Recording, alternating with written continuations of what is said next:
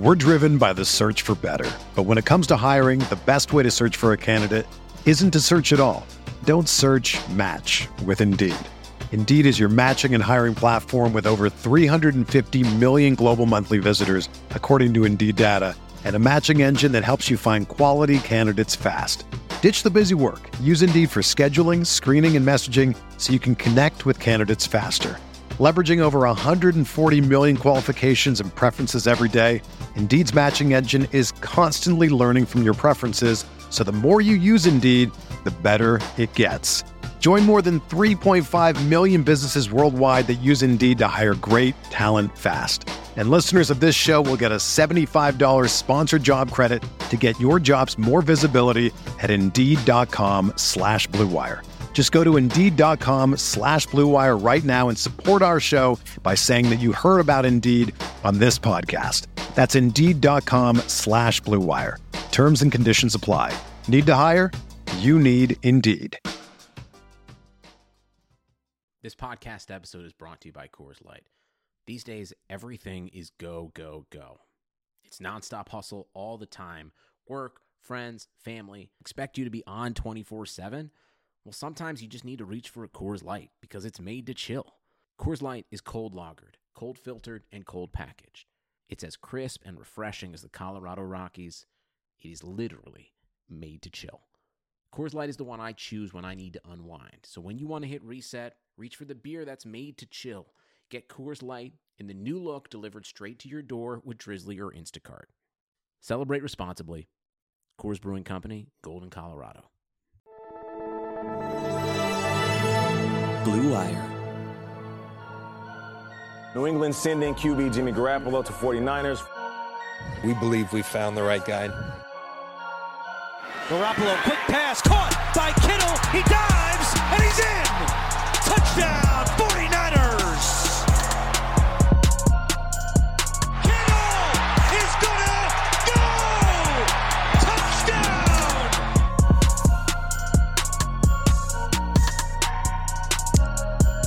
What's up, folks? Welcome to Striking Gold, a 49ers podcast on the Blue Wire Network. My name is Rob Lauder. I cover the 49ers for NinersNation.com. Joining me tonight is my partner in crime, my PIC, my co-host, Eric Crocker. What's up, brother? What's up? What's good, man? What's new? I don't know, 4-0. That's about it. Oh, 4-0. 4-0. Yeah, you heard that right, 49ers fans. 4-0 for the first time since before probably at least a decent amount of you listening to this were born. 4-0 since 1990.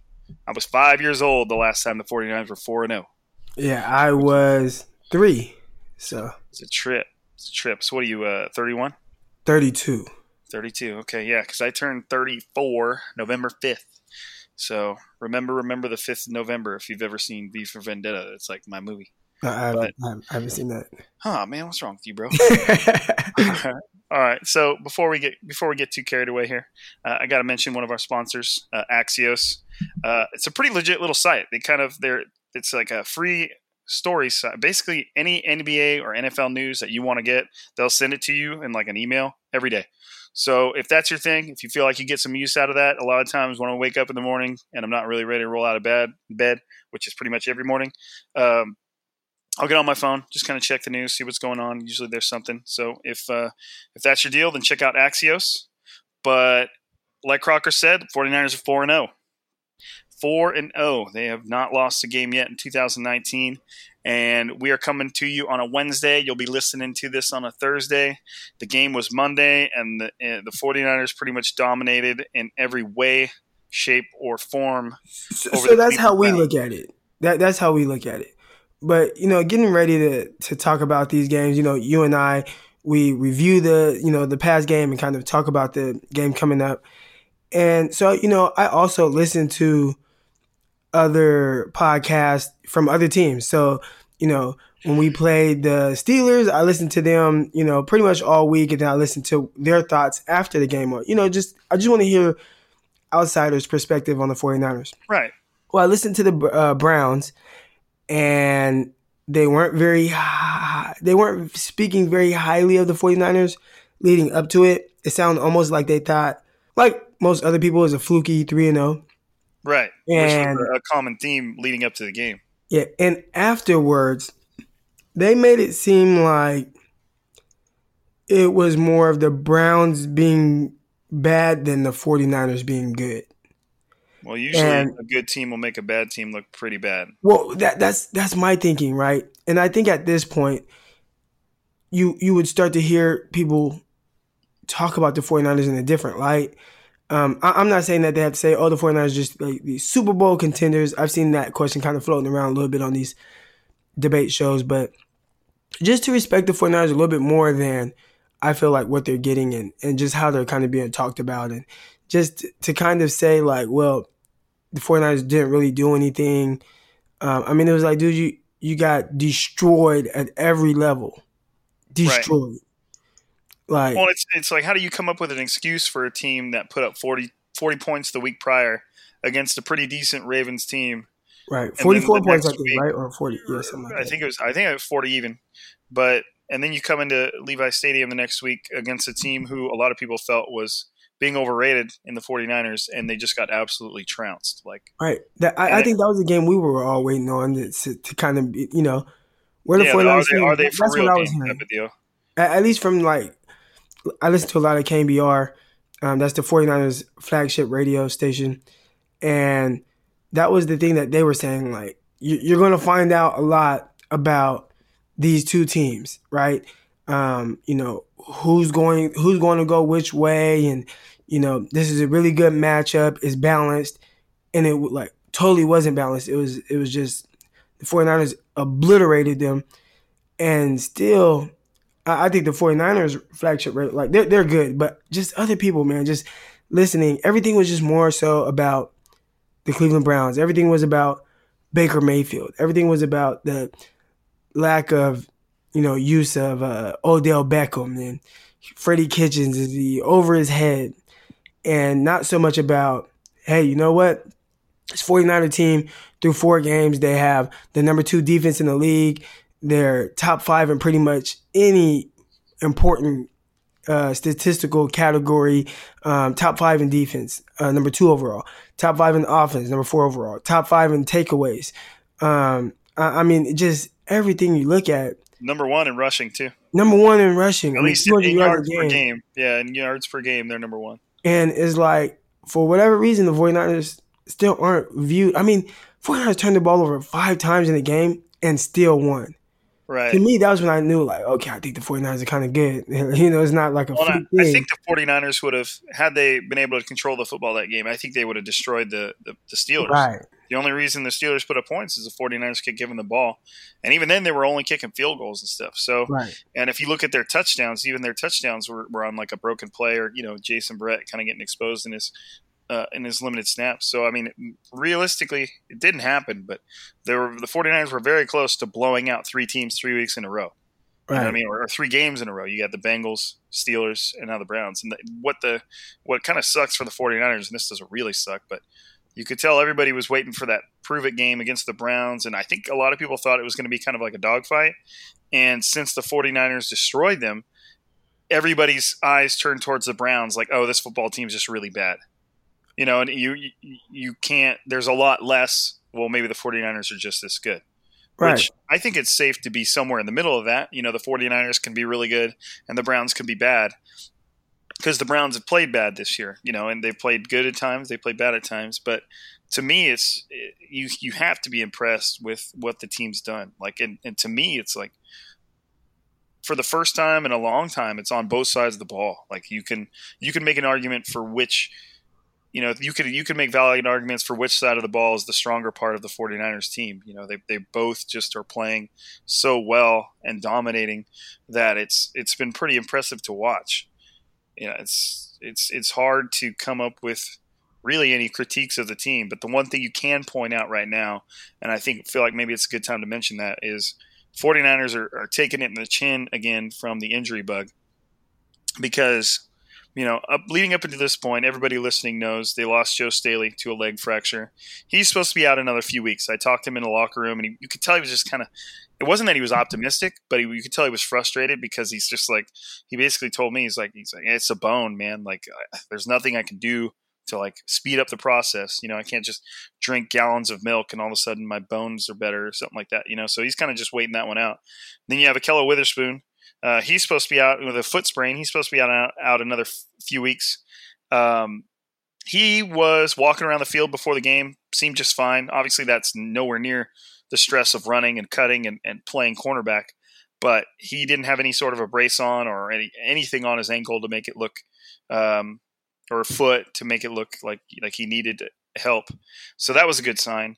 And then after the Browns game, or during the Browns game, the 49ers lost Kyle Juszczyk, who strained his MCL, and that's supposed to be another 4 to 6 weeks for him. And that's one where I tweeted about this yesterday, but he kind of went out and sought a second opinion because I think he feels like he can come back sooner than 4 to 6 weeks, which I'm sure the 49ers are hoping, but you don't really want to play around with a guy like that.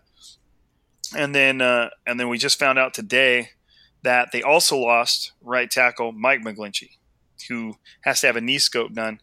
So the 49ers are without both their starting left and right tackles for at least another few weeks until Joe Staley comes back. But McGlinchey's supposed to be out for another 4 to 6 weeks. So that's a big blow. That's really the only downside, or the only negative we can bring up right now about the 49ers since they've been playing so well is the fact that they still haven't been able to avoid these injuries. And that's to nobody's fault. That's just football.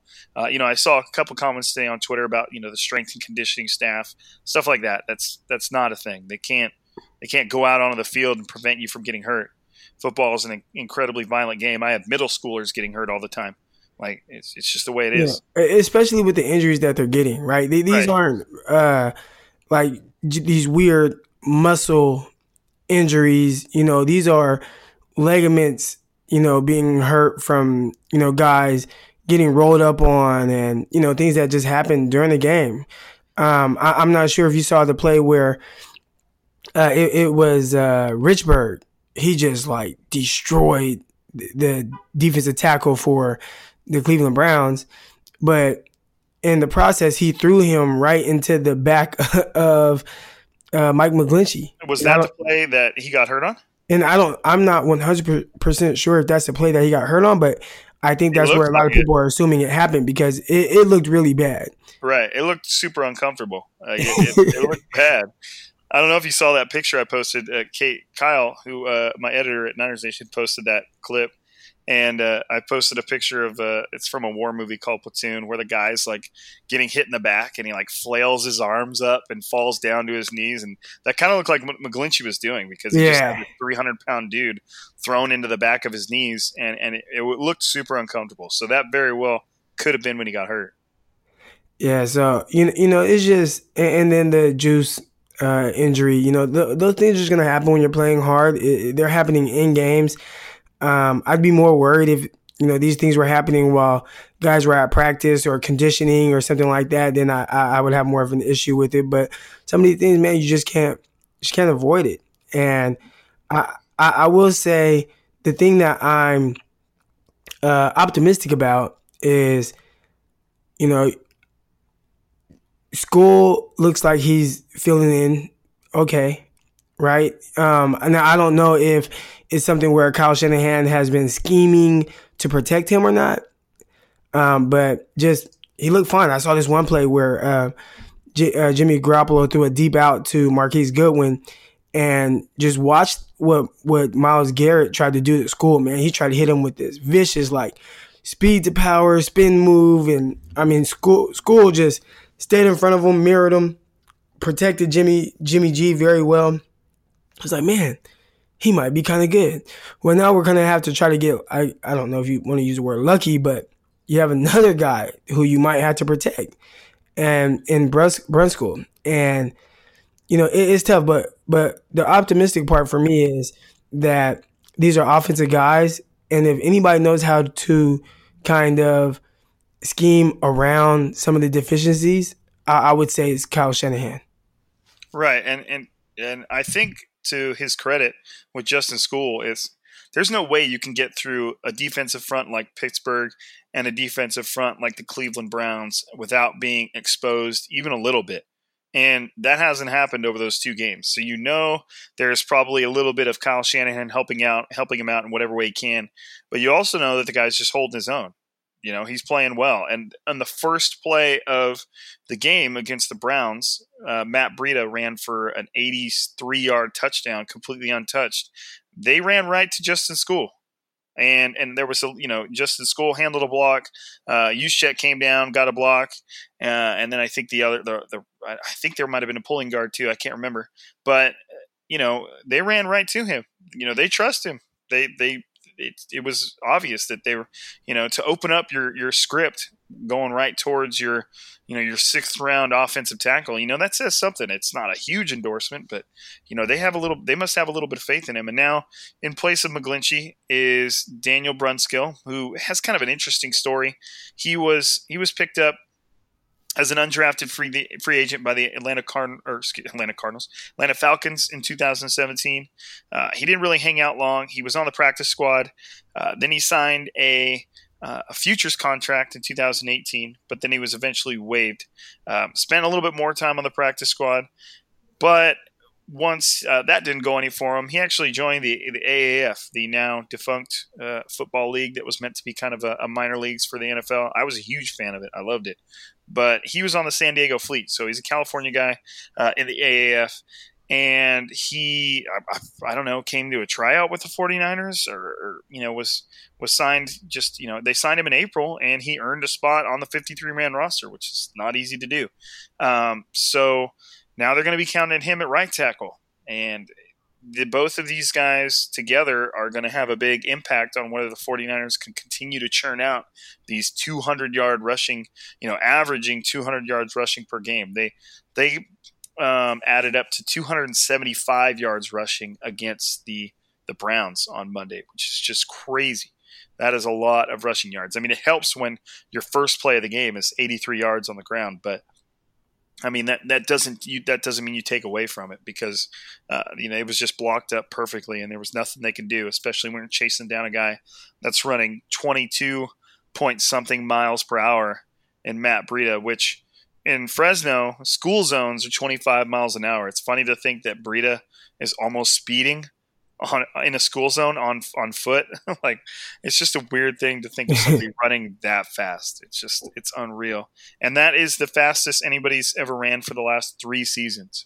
So all this Tyreek Hill talk you keep hearing about, whether or not he's the real cheetah, it's all about Breida, man. That guy is so freaking fast. It's crazy. Talking about the fastest speeds. So the I guess the last 3 fastest speeds that have been clocked in the NFL in the last few years. Do you know who those 3 guys are? I know that Breida was the fastest last year. Right. I know he was the fastest this year. Was he the fastest the other year? Nah, it was somebody else. But I mean, 2 out of the 3 guys, it was Matt Breida. So right. Everybody talks about 40-yard dash, and that's cool. But a lot of times, guys they don't play as fast as they run their 40s. Well, he plays as fast as his 40 time says, man. It's pretty cool. Once he got through and he just had the safety to beat, I said he's gone. Right. I said he's gone. You can't even really say the safety took a bad angle. I mean, he did because he couldn't create the angle, but like, how do you take an angle on a guy running 22 miles an hour? Like, that's so hard to do. Without and then it's just you in open field. Like, okay, so you take a better angle, and the guy's just going to cut inside and take it down the rest of the field. So that poor guy there was nothing he can do really at that point to stop Breida. He was moving. So, and I guess Randall, he wants like a big contract. That was Randall, the former Green Bay Packer. I believe he was traded to the Browns for, I want to say, in the Deshaun Kaiser deal. Okay, yeah. I want to say that's when it happened.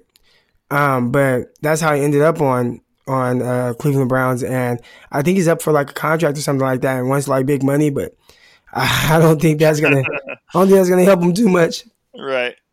And what's nice for Breida, and this is such a cool not really a story for him, but I think it was 2 years ago. He was one of the worst running backs catching the ball, along with Carlos Hyde when he was still on the team. Both of them were among two of the worst running backs when it came to being thrown to.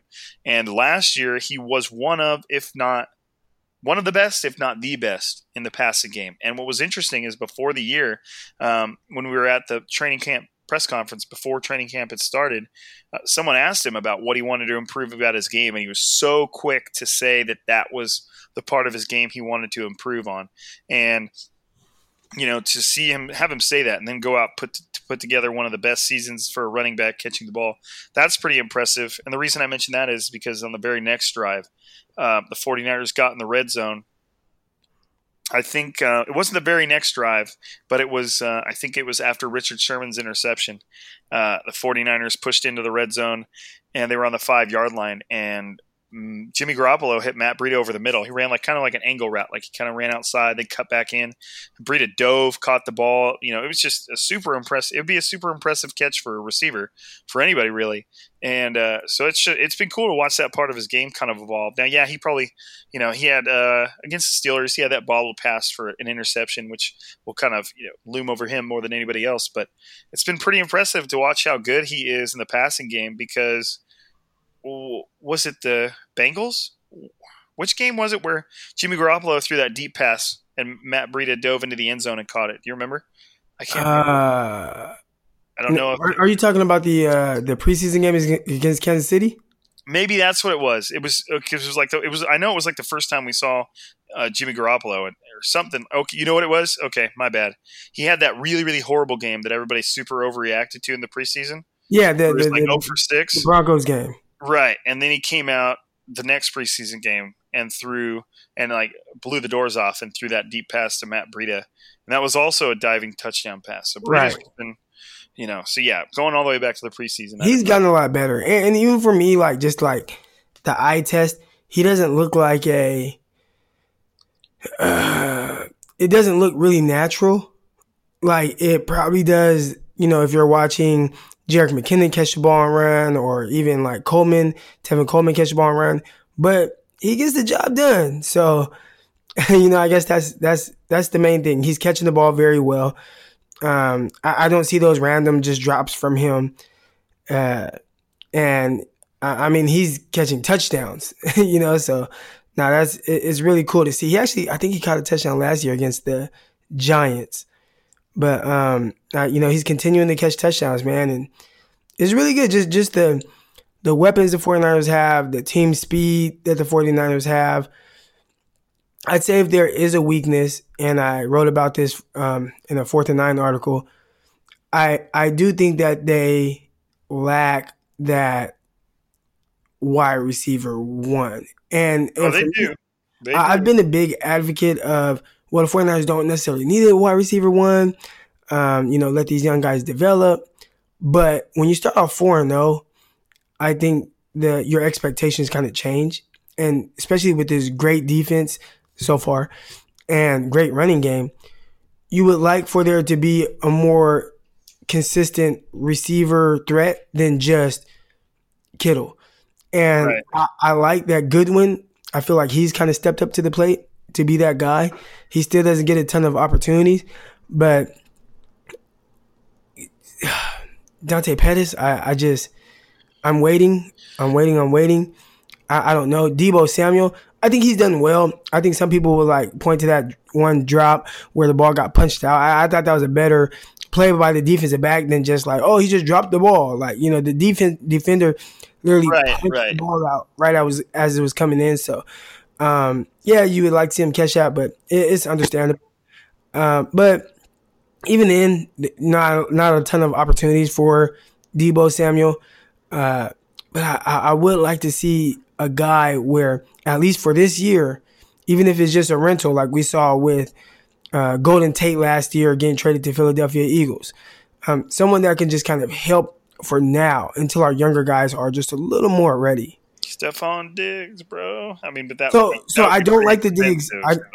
I don't like the Diggs thing only because he's under contract for the next few years, and it's $14 million, $15 million. It's certainly not a rental, that's for sure. It's not a rental. Everything about him. So there are two guys, obviously. when you think of rentals, I would say AJ Green. Even though he hasn't been the healthiest, I think he's kind of prolonging this whole injury thing just because it's like, man, why come back to this on-5 team? So it's like, oh, yeah, no, I'm still hurt. I'm not ready. Let somebody trade for him. I bet he'll be like instantly ready, like, ready to go. But AJ Green and then Emmanuel Sanders. And I think both guys could really help the 49ers right now be just better in the passing game. And that's not to say that I don't think that guys like Deebo Samuel won't come along.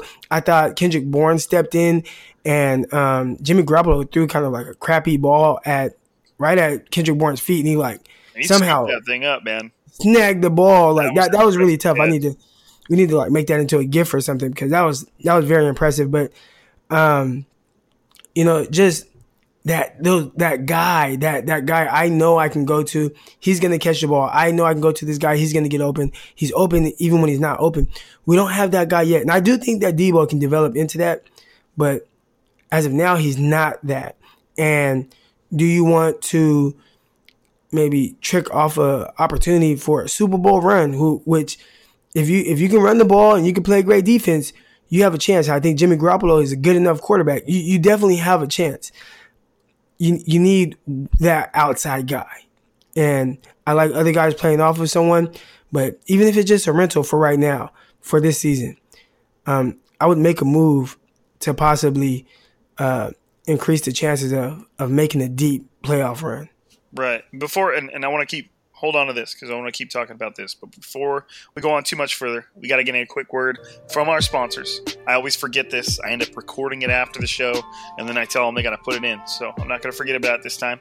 So I mentioned Axios earlier. It's a cool site. Just hear me out. Following a team that you love in 2019 can be a bit confusing sometimes. Trying to follow everything happening in sports is almost impossible, even when you got Twitter. Scrolling through every app and visiting every website on a daily basis is impossible. That's why I subscribe to Axios Sports, the best free daily newsletter in the land.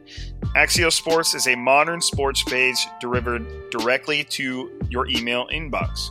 When you sign up for free at sports.axios.com, you'll get the best stories from the NBA and NFL to cricket, ping pong, everything in between. Axios Sports also highlights the most important stats and trends, giving you the ability to stay informed. It's a super simple to sign up and it's free. Sports.axios.com. Not only will you be caught up, you'll be in the friend sharing and amazing link with your buddy's business. Join the 100,000 sports fans who get caught up on the day before it even begins. And best of all, there's no paywall, no subscription fee, nothing. This is free, curated sports content delivered directly to you. Sign up at sports.axios.com. Again, try for free, $99 at sports.axios.com. And if it wasn't clear, Axios is AXIOS. Okay, so that's one of our sponsors. Our other sponsors is, of course, Harry's Razors, because every man out there needs a razor. I mean, every woman needs a razor. They're all using razors. So Harry's is, it's a great way of getting premier blades for cheap. Okay, humans have been shaving for thousands of years, and the secret to a great shave, it hasn't changed much. The ancient Greeks didn't need flex balls or heated handles, and neither do you. That's why Harry's doesn't overcharge you to add gimmicky features to their razors. They focus on delivering what actually matters: sharp, durable blades at a fair price. I love Harry's because it gives me a close shave, easy glide, low price. Do us a favor and check out harrys.com/Blue Wire for your free trial today. Harry's is a return to the essential: quality, durable blades at a fair price. Just $2 a blade. Okay, Harry's is super convenient. Blade refills are delivered directly to your door on your schedule with or without a subscription. There's no risk to try them out. If you don't love your shave, let them know and they'll give you a full refund. Listeners of Striking Gold can redeem their Harry's trial set at harrys.com/Blue Wire. You will get a weighted ergonomic handle for a firm grip, 5-blade razor with a lubricating strip and trimmer blade, rich lathering shave gel with aloe to keep your skin hydrated, and a travel blade cover to keep your razor dry and easy to grab on the go. For the last time, go to harrys.com/Blue Wire to start shaving better today. So back to the 49ers.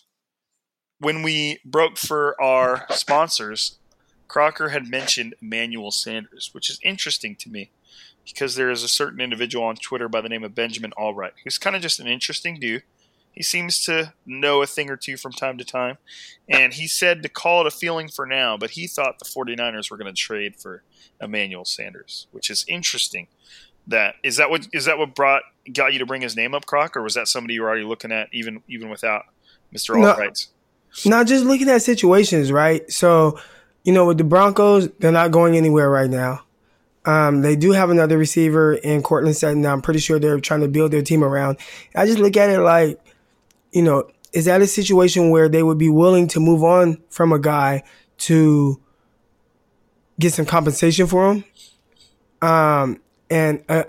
Just looking at, Emmanuel Sanders, he's someone that can help another team more than he can help the Broncos right now who are struggling.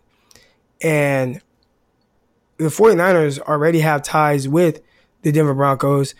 We've done trades with them, the whole Adam Peters and John Lynch thing.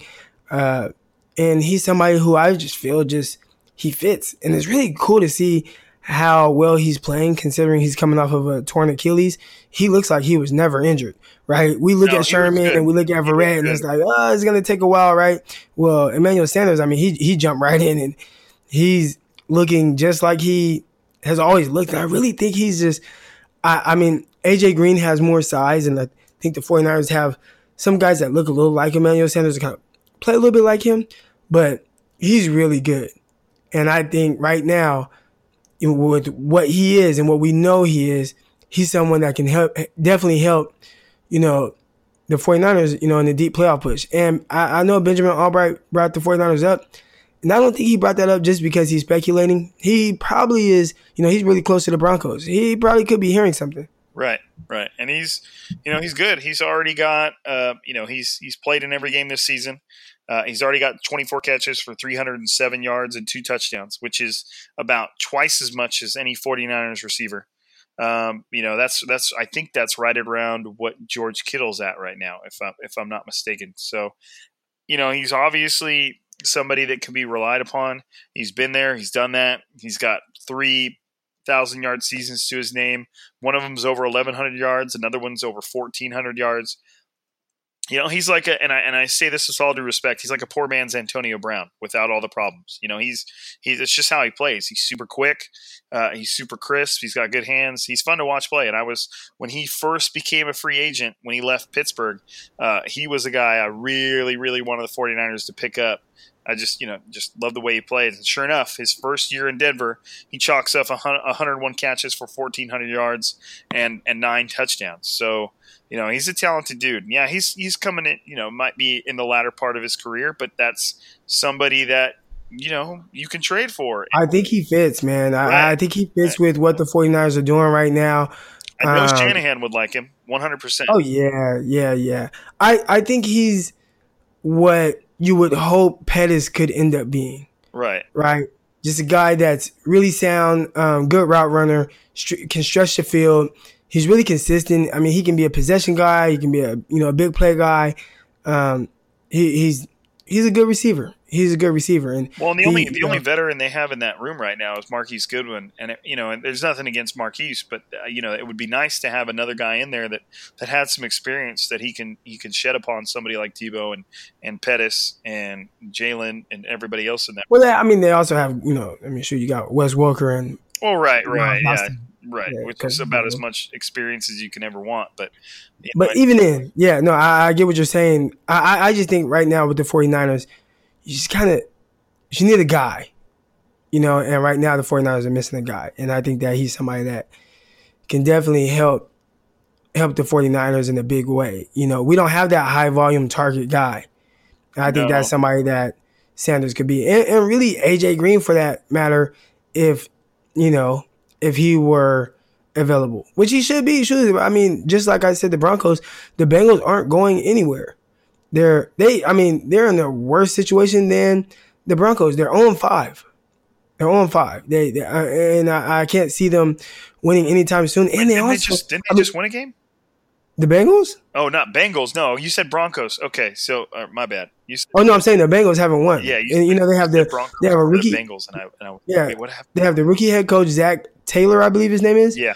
And he's, he's struggling to find wins. Right. They have had some good offensive, explosive games, and a lot of it led by Tyler Boyd, who's having a really good year. Tyler Boyd also, he went over 1,000 yards last year.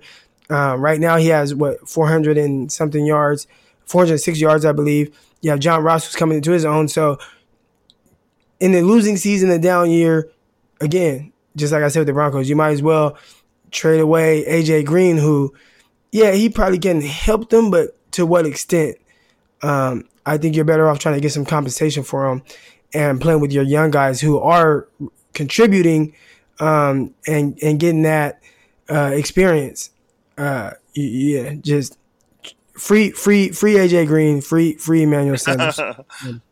Well, it's interesting too, because I mean I don't know how far into the proverbial doghouse Dante Pettis is, but Jimmy Garoppolo put a pass on him where he kind of weaved right in between two Browns defenders. He ran it was almost like a post. It had a little bit of a post route to it. I'd have to look at it again to see the type of route, but that's where he kind of was going across the field. And Garoppolo put it right on him. Perfect pass, hit Pettis in the hands, and Pettis dropped it. And Grant Conn posted this on his Twitter, said, try to read Garoppolo's mouth, because right after Pettis dropped it, it kind of showed him, clapping his hands together, kind of pissed. And then it cuts to Garoppolo, who's just muttering under his, maybe not under his breath. You can't tell because it's so loud, but he was not pleased. And of course, any quarterback's going to be pissed at any receiver when they drop the ball like that. But it was genuine anger, in Garoppolo. So you have to wonder. You know what they said I guess the guys that can read lips. Do you know what they said Jimmy G said? I know I saw someone comment that said every effing time. Like that. That's what he said.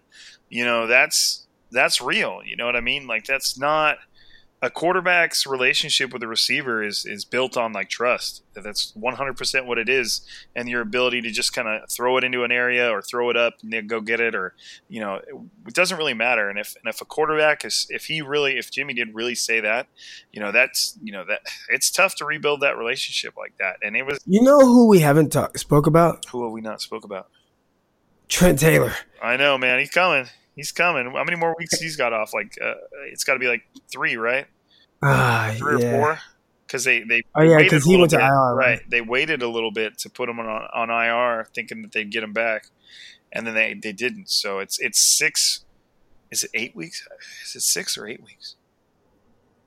I don't remember, but I should know that. But they put him on IR. I think it's 8. I want to say it's 8. I do too. Man, he was so good in training camp. That's a huge loss for that offense. They're doing fine, obviously, but having him would just be another level. Yeah, he was that safety blanket all throughout training camp. I mean, you and I were both there, and that was one thing that I think everybody was just really happy to see. Man, he looks like he's back. He looks very healthy.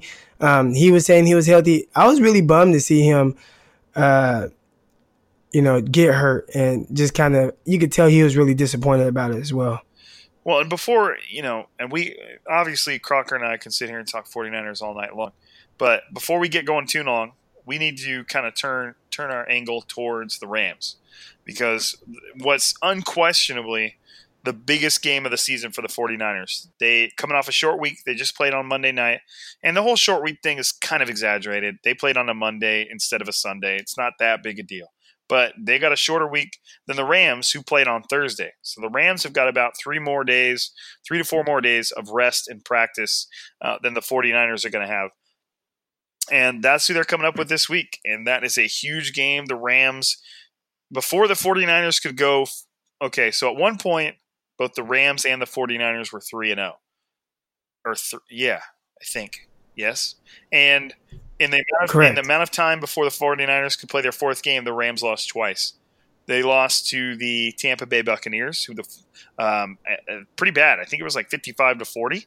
And then the next game after that, they played on Thursday Night Football. They played the Seattle Seahawks and lost, with a last-second missed field goal from Greg Zuerlein. So they lost 2 games before the 49ers could even play their fourth game. And so now the Rams are at 3-2.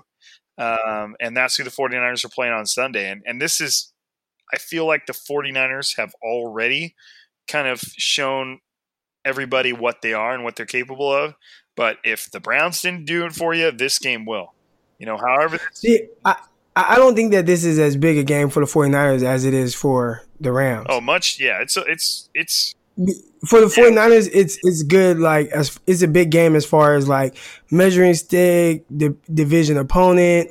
We kind of want to beat the Rams, but if the 49ers were to lose this game, I don't think that would be the worst thing ever. But for the Rams, if the Rams lose this game and they fall to 3-3 with the 49ers going to 5-0, and the next few games that the 49ers play being the Redskins, Panthers, Cardinals, Seahawks, and then Cardinals again. I mean, that might be something that the Rams won't be able to recover from.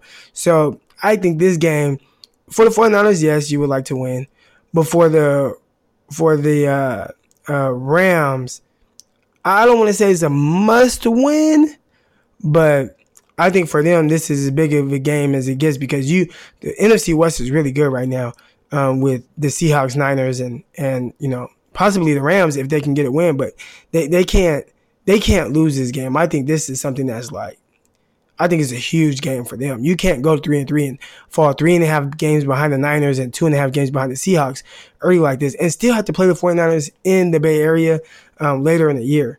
So right, and that's really for the 49ers, it's a big game in the sense of I think for validation and stuff like that. But for the Rams, they lose this.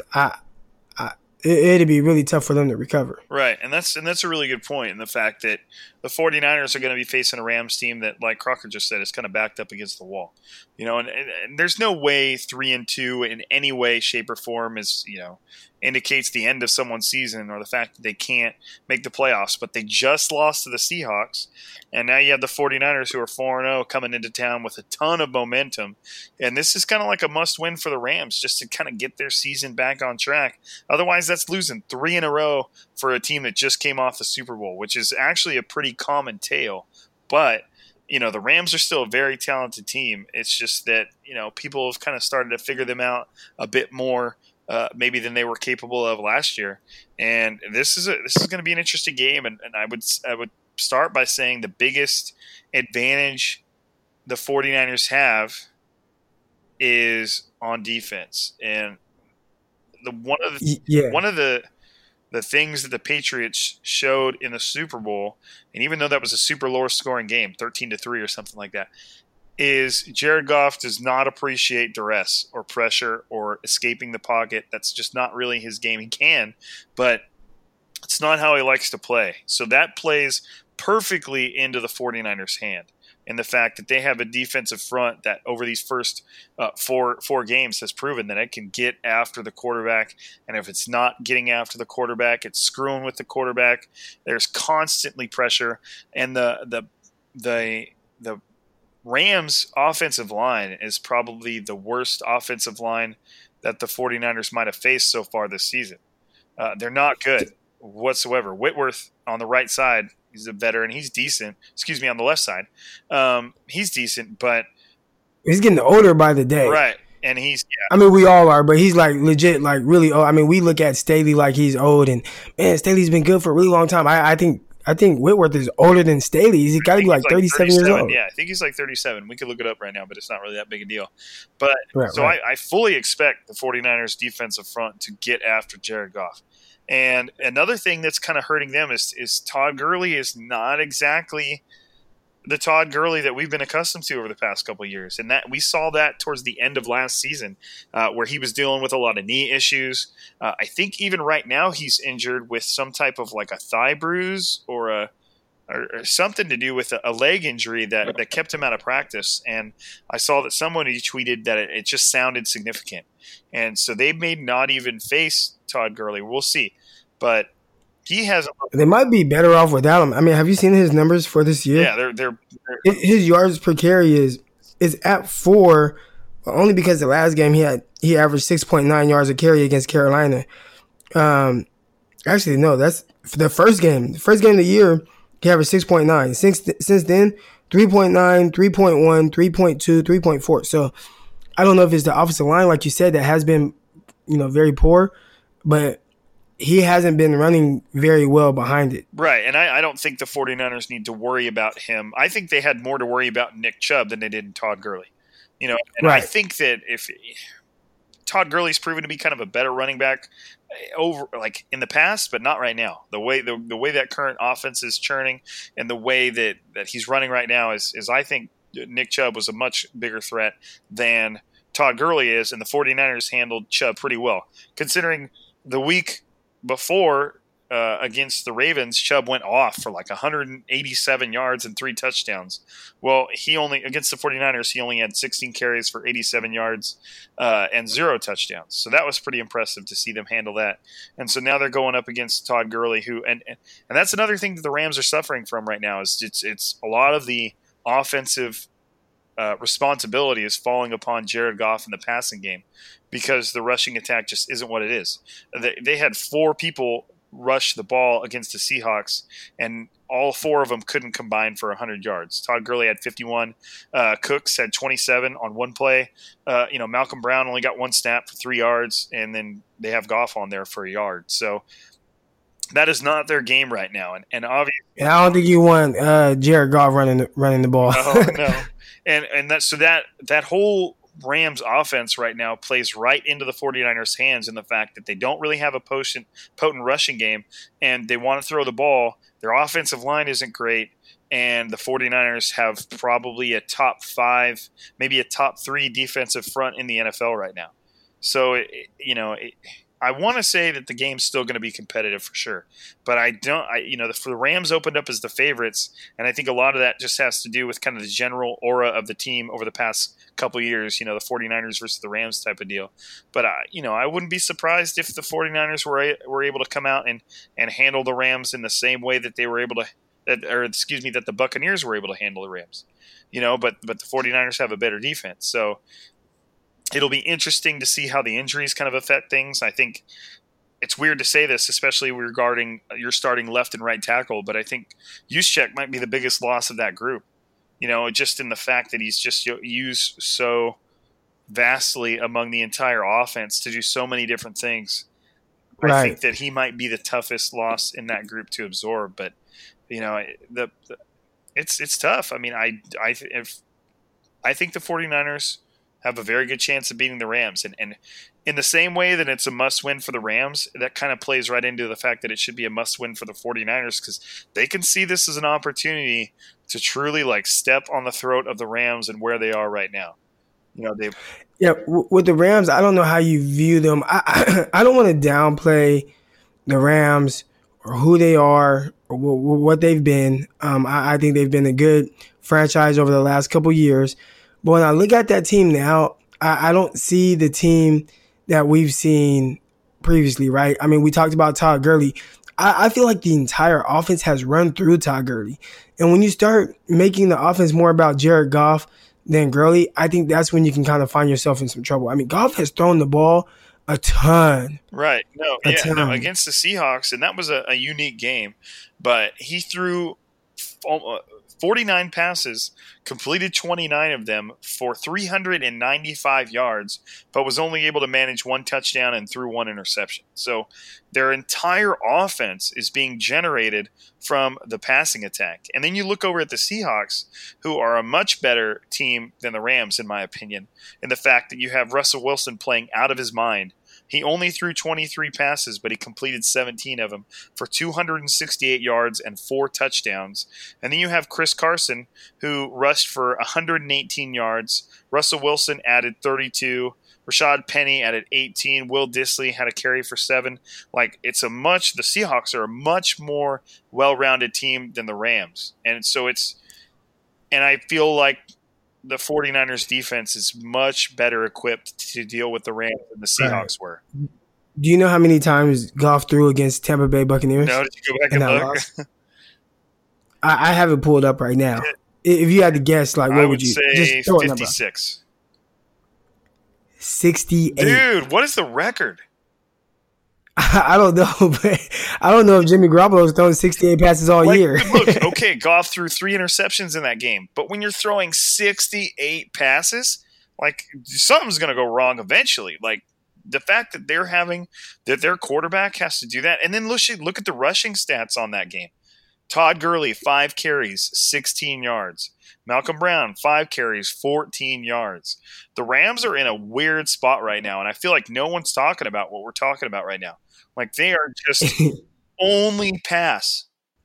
They're as one-dimensional as I've even seen an NFL team be in a while. Yeah, there was one game. I think you just said it, but I think Todd Gurley had 5 carries against Tampa. Right. Like, dude. And that's – Emmanuel Mosley is going to get some action again, but he looked great, by the way. But it's just – this is an interesting game because the 49ers can go into this almost guaranteeing that the Rams are going to pass, and that will be their primary means of gaining first downs and scoring points. Yeah.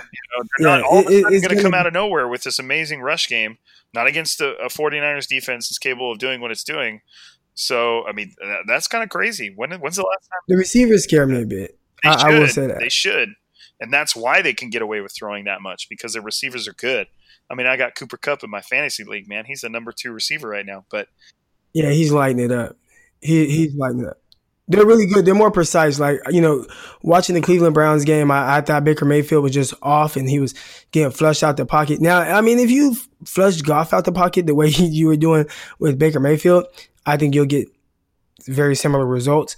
But just with who Goff is, he's just better than Baker Mayfield is right now. For sure. So like the timing is better, the rhythm is better of the offense. McVay's a better play caller than Kitchens probably will ever be.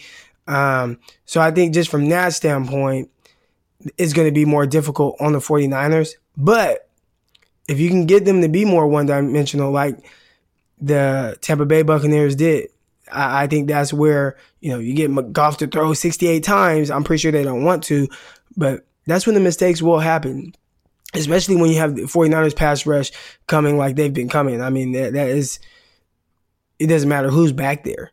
If Nick Bosa and Dee Ford are beating guys at the snap of the ball. So, now it's going to be very interesting. If their offensive line gets dominated by 49ers defensive line, that's where it can get really bad for the Rams. And it won't matter who their pass catchers are.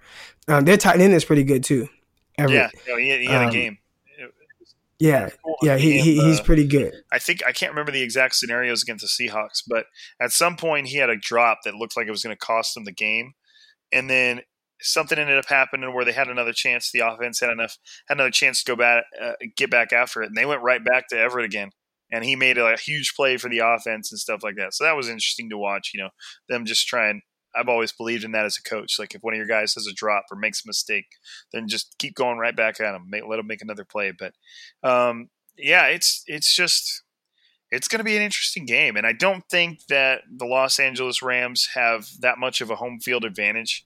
They're playing in the Coliseum, USC Stadium, and there might be more 49er fans than Rams fans at that game. Right. And it's the Buccaneers just went in there and beat them up, and there were times when the score was, they were beating the Rams by more than the end of the game, they ended up 15 points ahead. So the Rams are an interesting team right now. They're still good. I just don't think that they're anywhere near the Rams that everybody thinks they're talking about when they talk about the Rams. The record says that in and of itself, but they're just like we just talked about with you guys. They're just not the same team. They're incredibly one-dimensional. So I think it benefits the 49ers that they can hone in on a very specific part of the Rams game and stuff like that. And the biggest thing for the Rams is they're going to want to focus on the fact that the 49ers have two very inexperienced right and left tackles. The only thing the 49ers have going for them in that front is the fact that Jimmy G gets the ball out in like just over 2 seconds. Like it's really he throws the ball really quick. So that in a way mitigates any edge pressure, unless he's holding on to the ball. So I know we're definitely over on our weekly time limit. We're at 52 minutes right now. Is there you got any closing thoughts, Crocker, before we send these guys off? Do you want to do like predict? I don't like doing predictions because I don't want to jinx it. I don't either, man. I mean, we can. I guess we'll just close it out with, right now the 49ers are 3.5 to 3 point underdogs, depending on what you look at, which the home team automatically gets 3 points. So on a neutral field, which it might be neutral because I think the fans, it'll probably be the same amount for each team. It's even. It's a coin flip. So what do you think, it'll take for the 49ers to be able to, come away with the win in this game? Just like a couple key nuggets. Yeah, do everything we already talked about. Get after Goff in every way, shape, or form. That means blitzing. I would be blitzing a linebacker as often as I could. And, and maybe you don't do that. Maybe the fact that the 49ers have been able to generate so much pressure with just their 4 guys. And shout out to Nick Bosa, by the way. We haven't even mentioned him in this podcast yet. Just had the game of his life. NFC Defensive Player of the Week. But get after Goff and then do what you've been doing on offense. It'll be a little bit different now that you don't have Juszczyk out there. But establish a run, get after Goff. Right. And I think as far as on the offensive side for the 49ers, the Rams will be missing Clay Matthews. He broke his jaw. His jaw's wired shut right now. Their secondary has been giving up big plays left and right. Peters more specifically, probably just like kind of like the Rams are not the corners that I think everybody thinks they are. They're obviously not bad by any means, but they're not playing like what you would have expected from a Talib and Peters combo.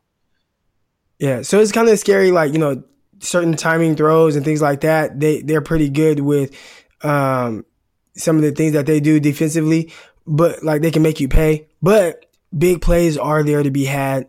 Establish a run game. I think 49ers will possibly take more deep shots this game than we've seen so far this year. And if they can do that, I think, it can possibly be a W for the 49ers. But I'm pretty sure, that the Rams aren't going to lay down. They're going to come out and they're going to want to win this game at home and not fall to 3-3 because that'll be a real tough uphill climb. Yeah, and if you made me pick, I'd pick the 49ers to win, but I do think it'll be close, especially with the Rams kind of backed up into a corner, losing 2 in a row. One of them to the Seahawks. They know they're in a rough place overall. They know they're in a rough place in the division, so it's a must-win for them. So I wouldn't be surprised if we see a different Rams team that we saw over the past 2 weeks, but I do think the 49ers have a really good shot at this. I think they match up pretty well against the Rams. And the 49ers, other than one game, even every time they've played the Sean McVay's Rams, they've come to play, and they've been ready to do it. I go back to their very first time they played each other when it was Brian Hoyer and stuff. It was like 55. Oh, yeah, that was a great game. That was really a classic game. That was a classic. And it was decided on an offensive pass. 39-41, I believe the final score was. It was high scoring, and they called that offensive pass interference on Trent Taylor. I was like, "Are you serious?" Oh, yeah. Little Trent Taylor, sure, yeah, whatever. But anyways, we're coming up on an hour, so that we've been railing at you guys for way too long. As always, like I like to say at the end of every podcast, I appreciate you guys for listening.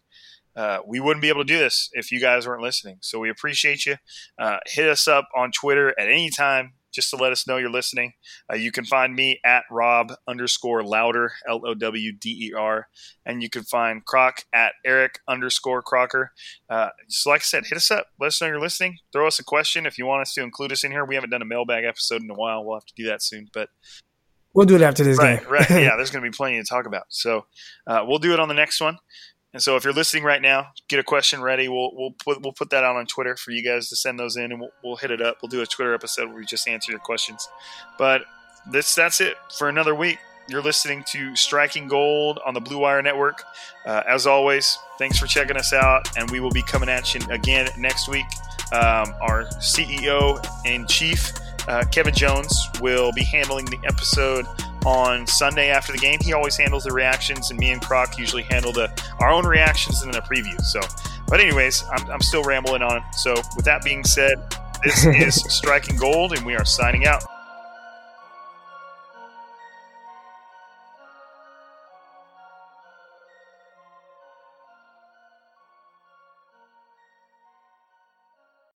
Whether you're a world-class athlete or a podcaster like me, we all understand the importance of mental and physical well-being and proper recovery for top-notch performance. That's why I'm excited that Unified Healing is sponsoring podcasts on the Blue Wire Network. Unified Healing is a new and super innovative global network of wellness centers powered by Energy Enhancement System, or EE System. If you haven't heard of the EE System yet, then you'll want to listen up. This technology promotes wellness, deep relaxation, purification, and rejuvenation. Wherever you are across the globe, access to a center is easy and affordable. Interested in experiencing the EE System technology for yourself? Go to unifiedhealing.com/bluewire to learn more and find a center near you. That's unified, UNIFYD, healing.com/bluewire. No material or testimonials on the Unified Healing website are intended to be viewed as medical advice or a substitute for professional medical advice, diagnosis, or treatment. Always seek the advice of your physician or other qualified healthcare provider with any questions you may have regarding a medical condition or treatment and before undertaking a new healthcare regimen, including EE System.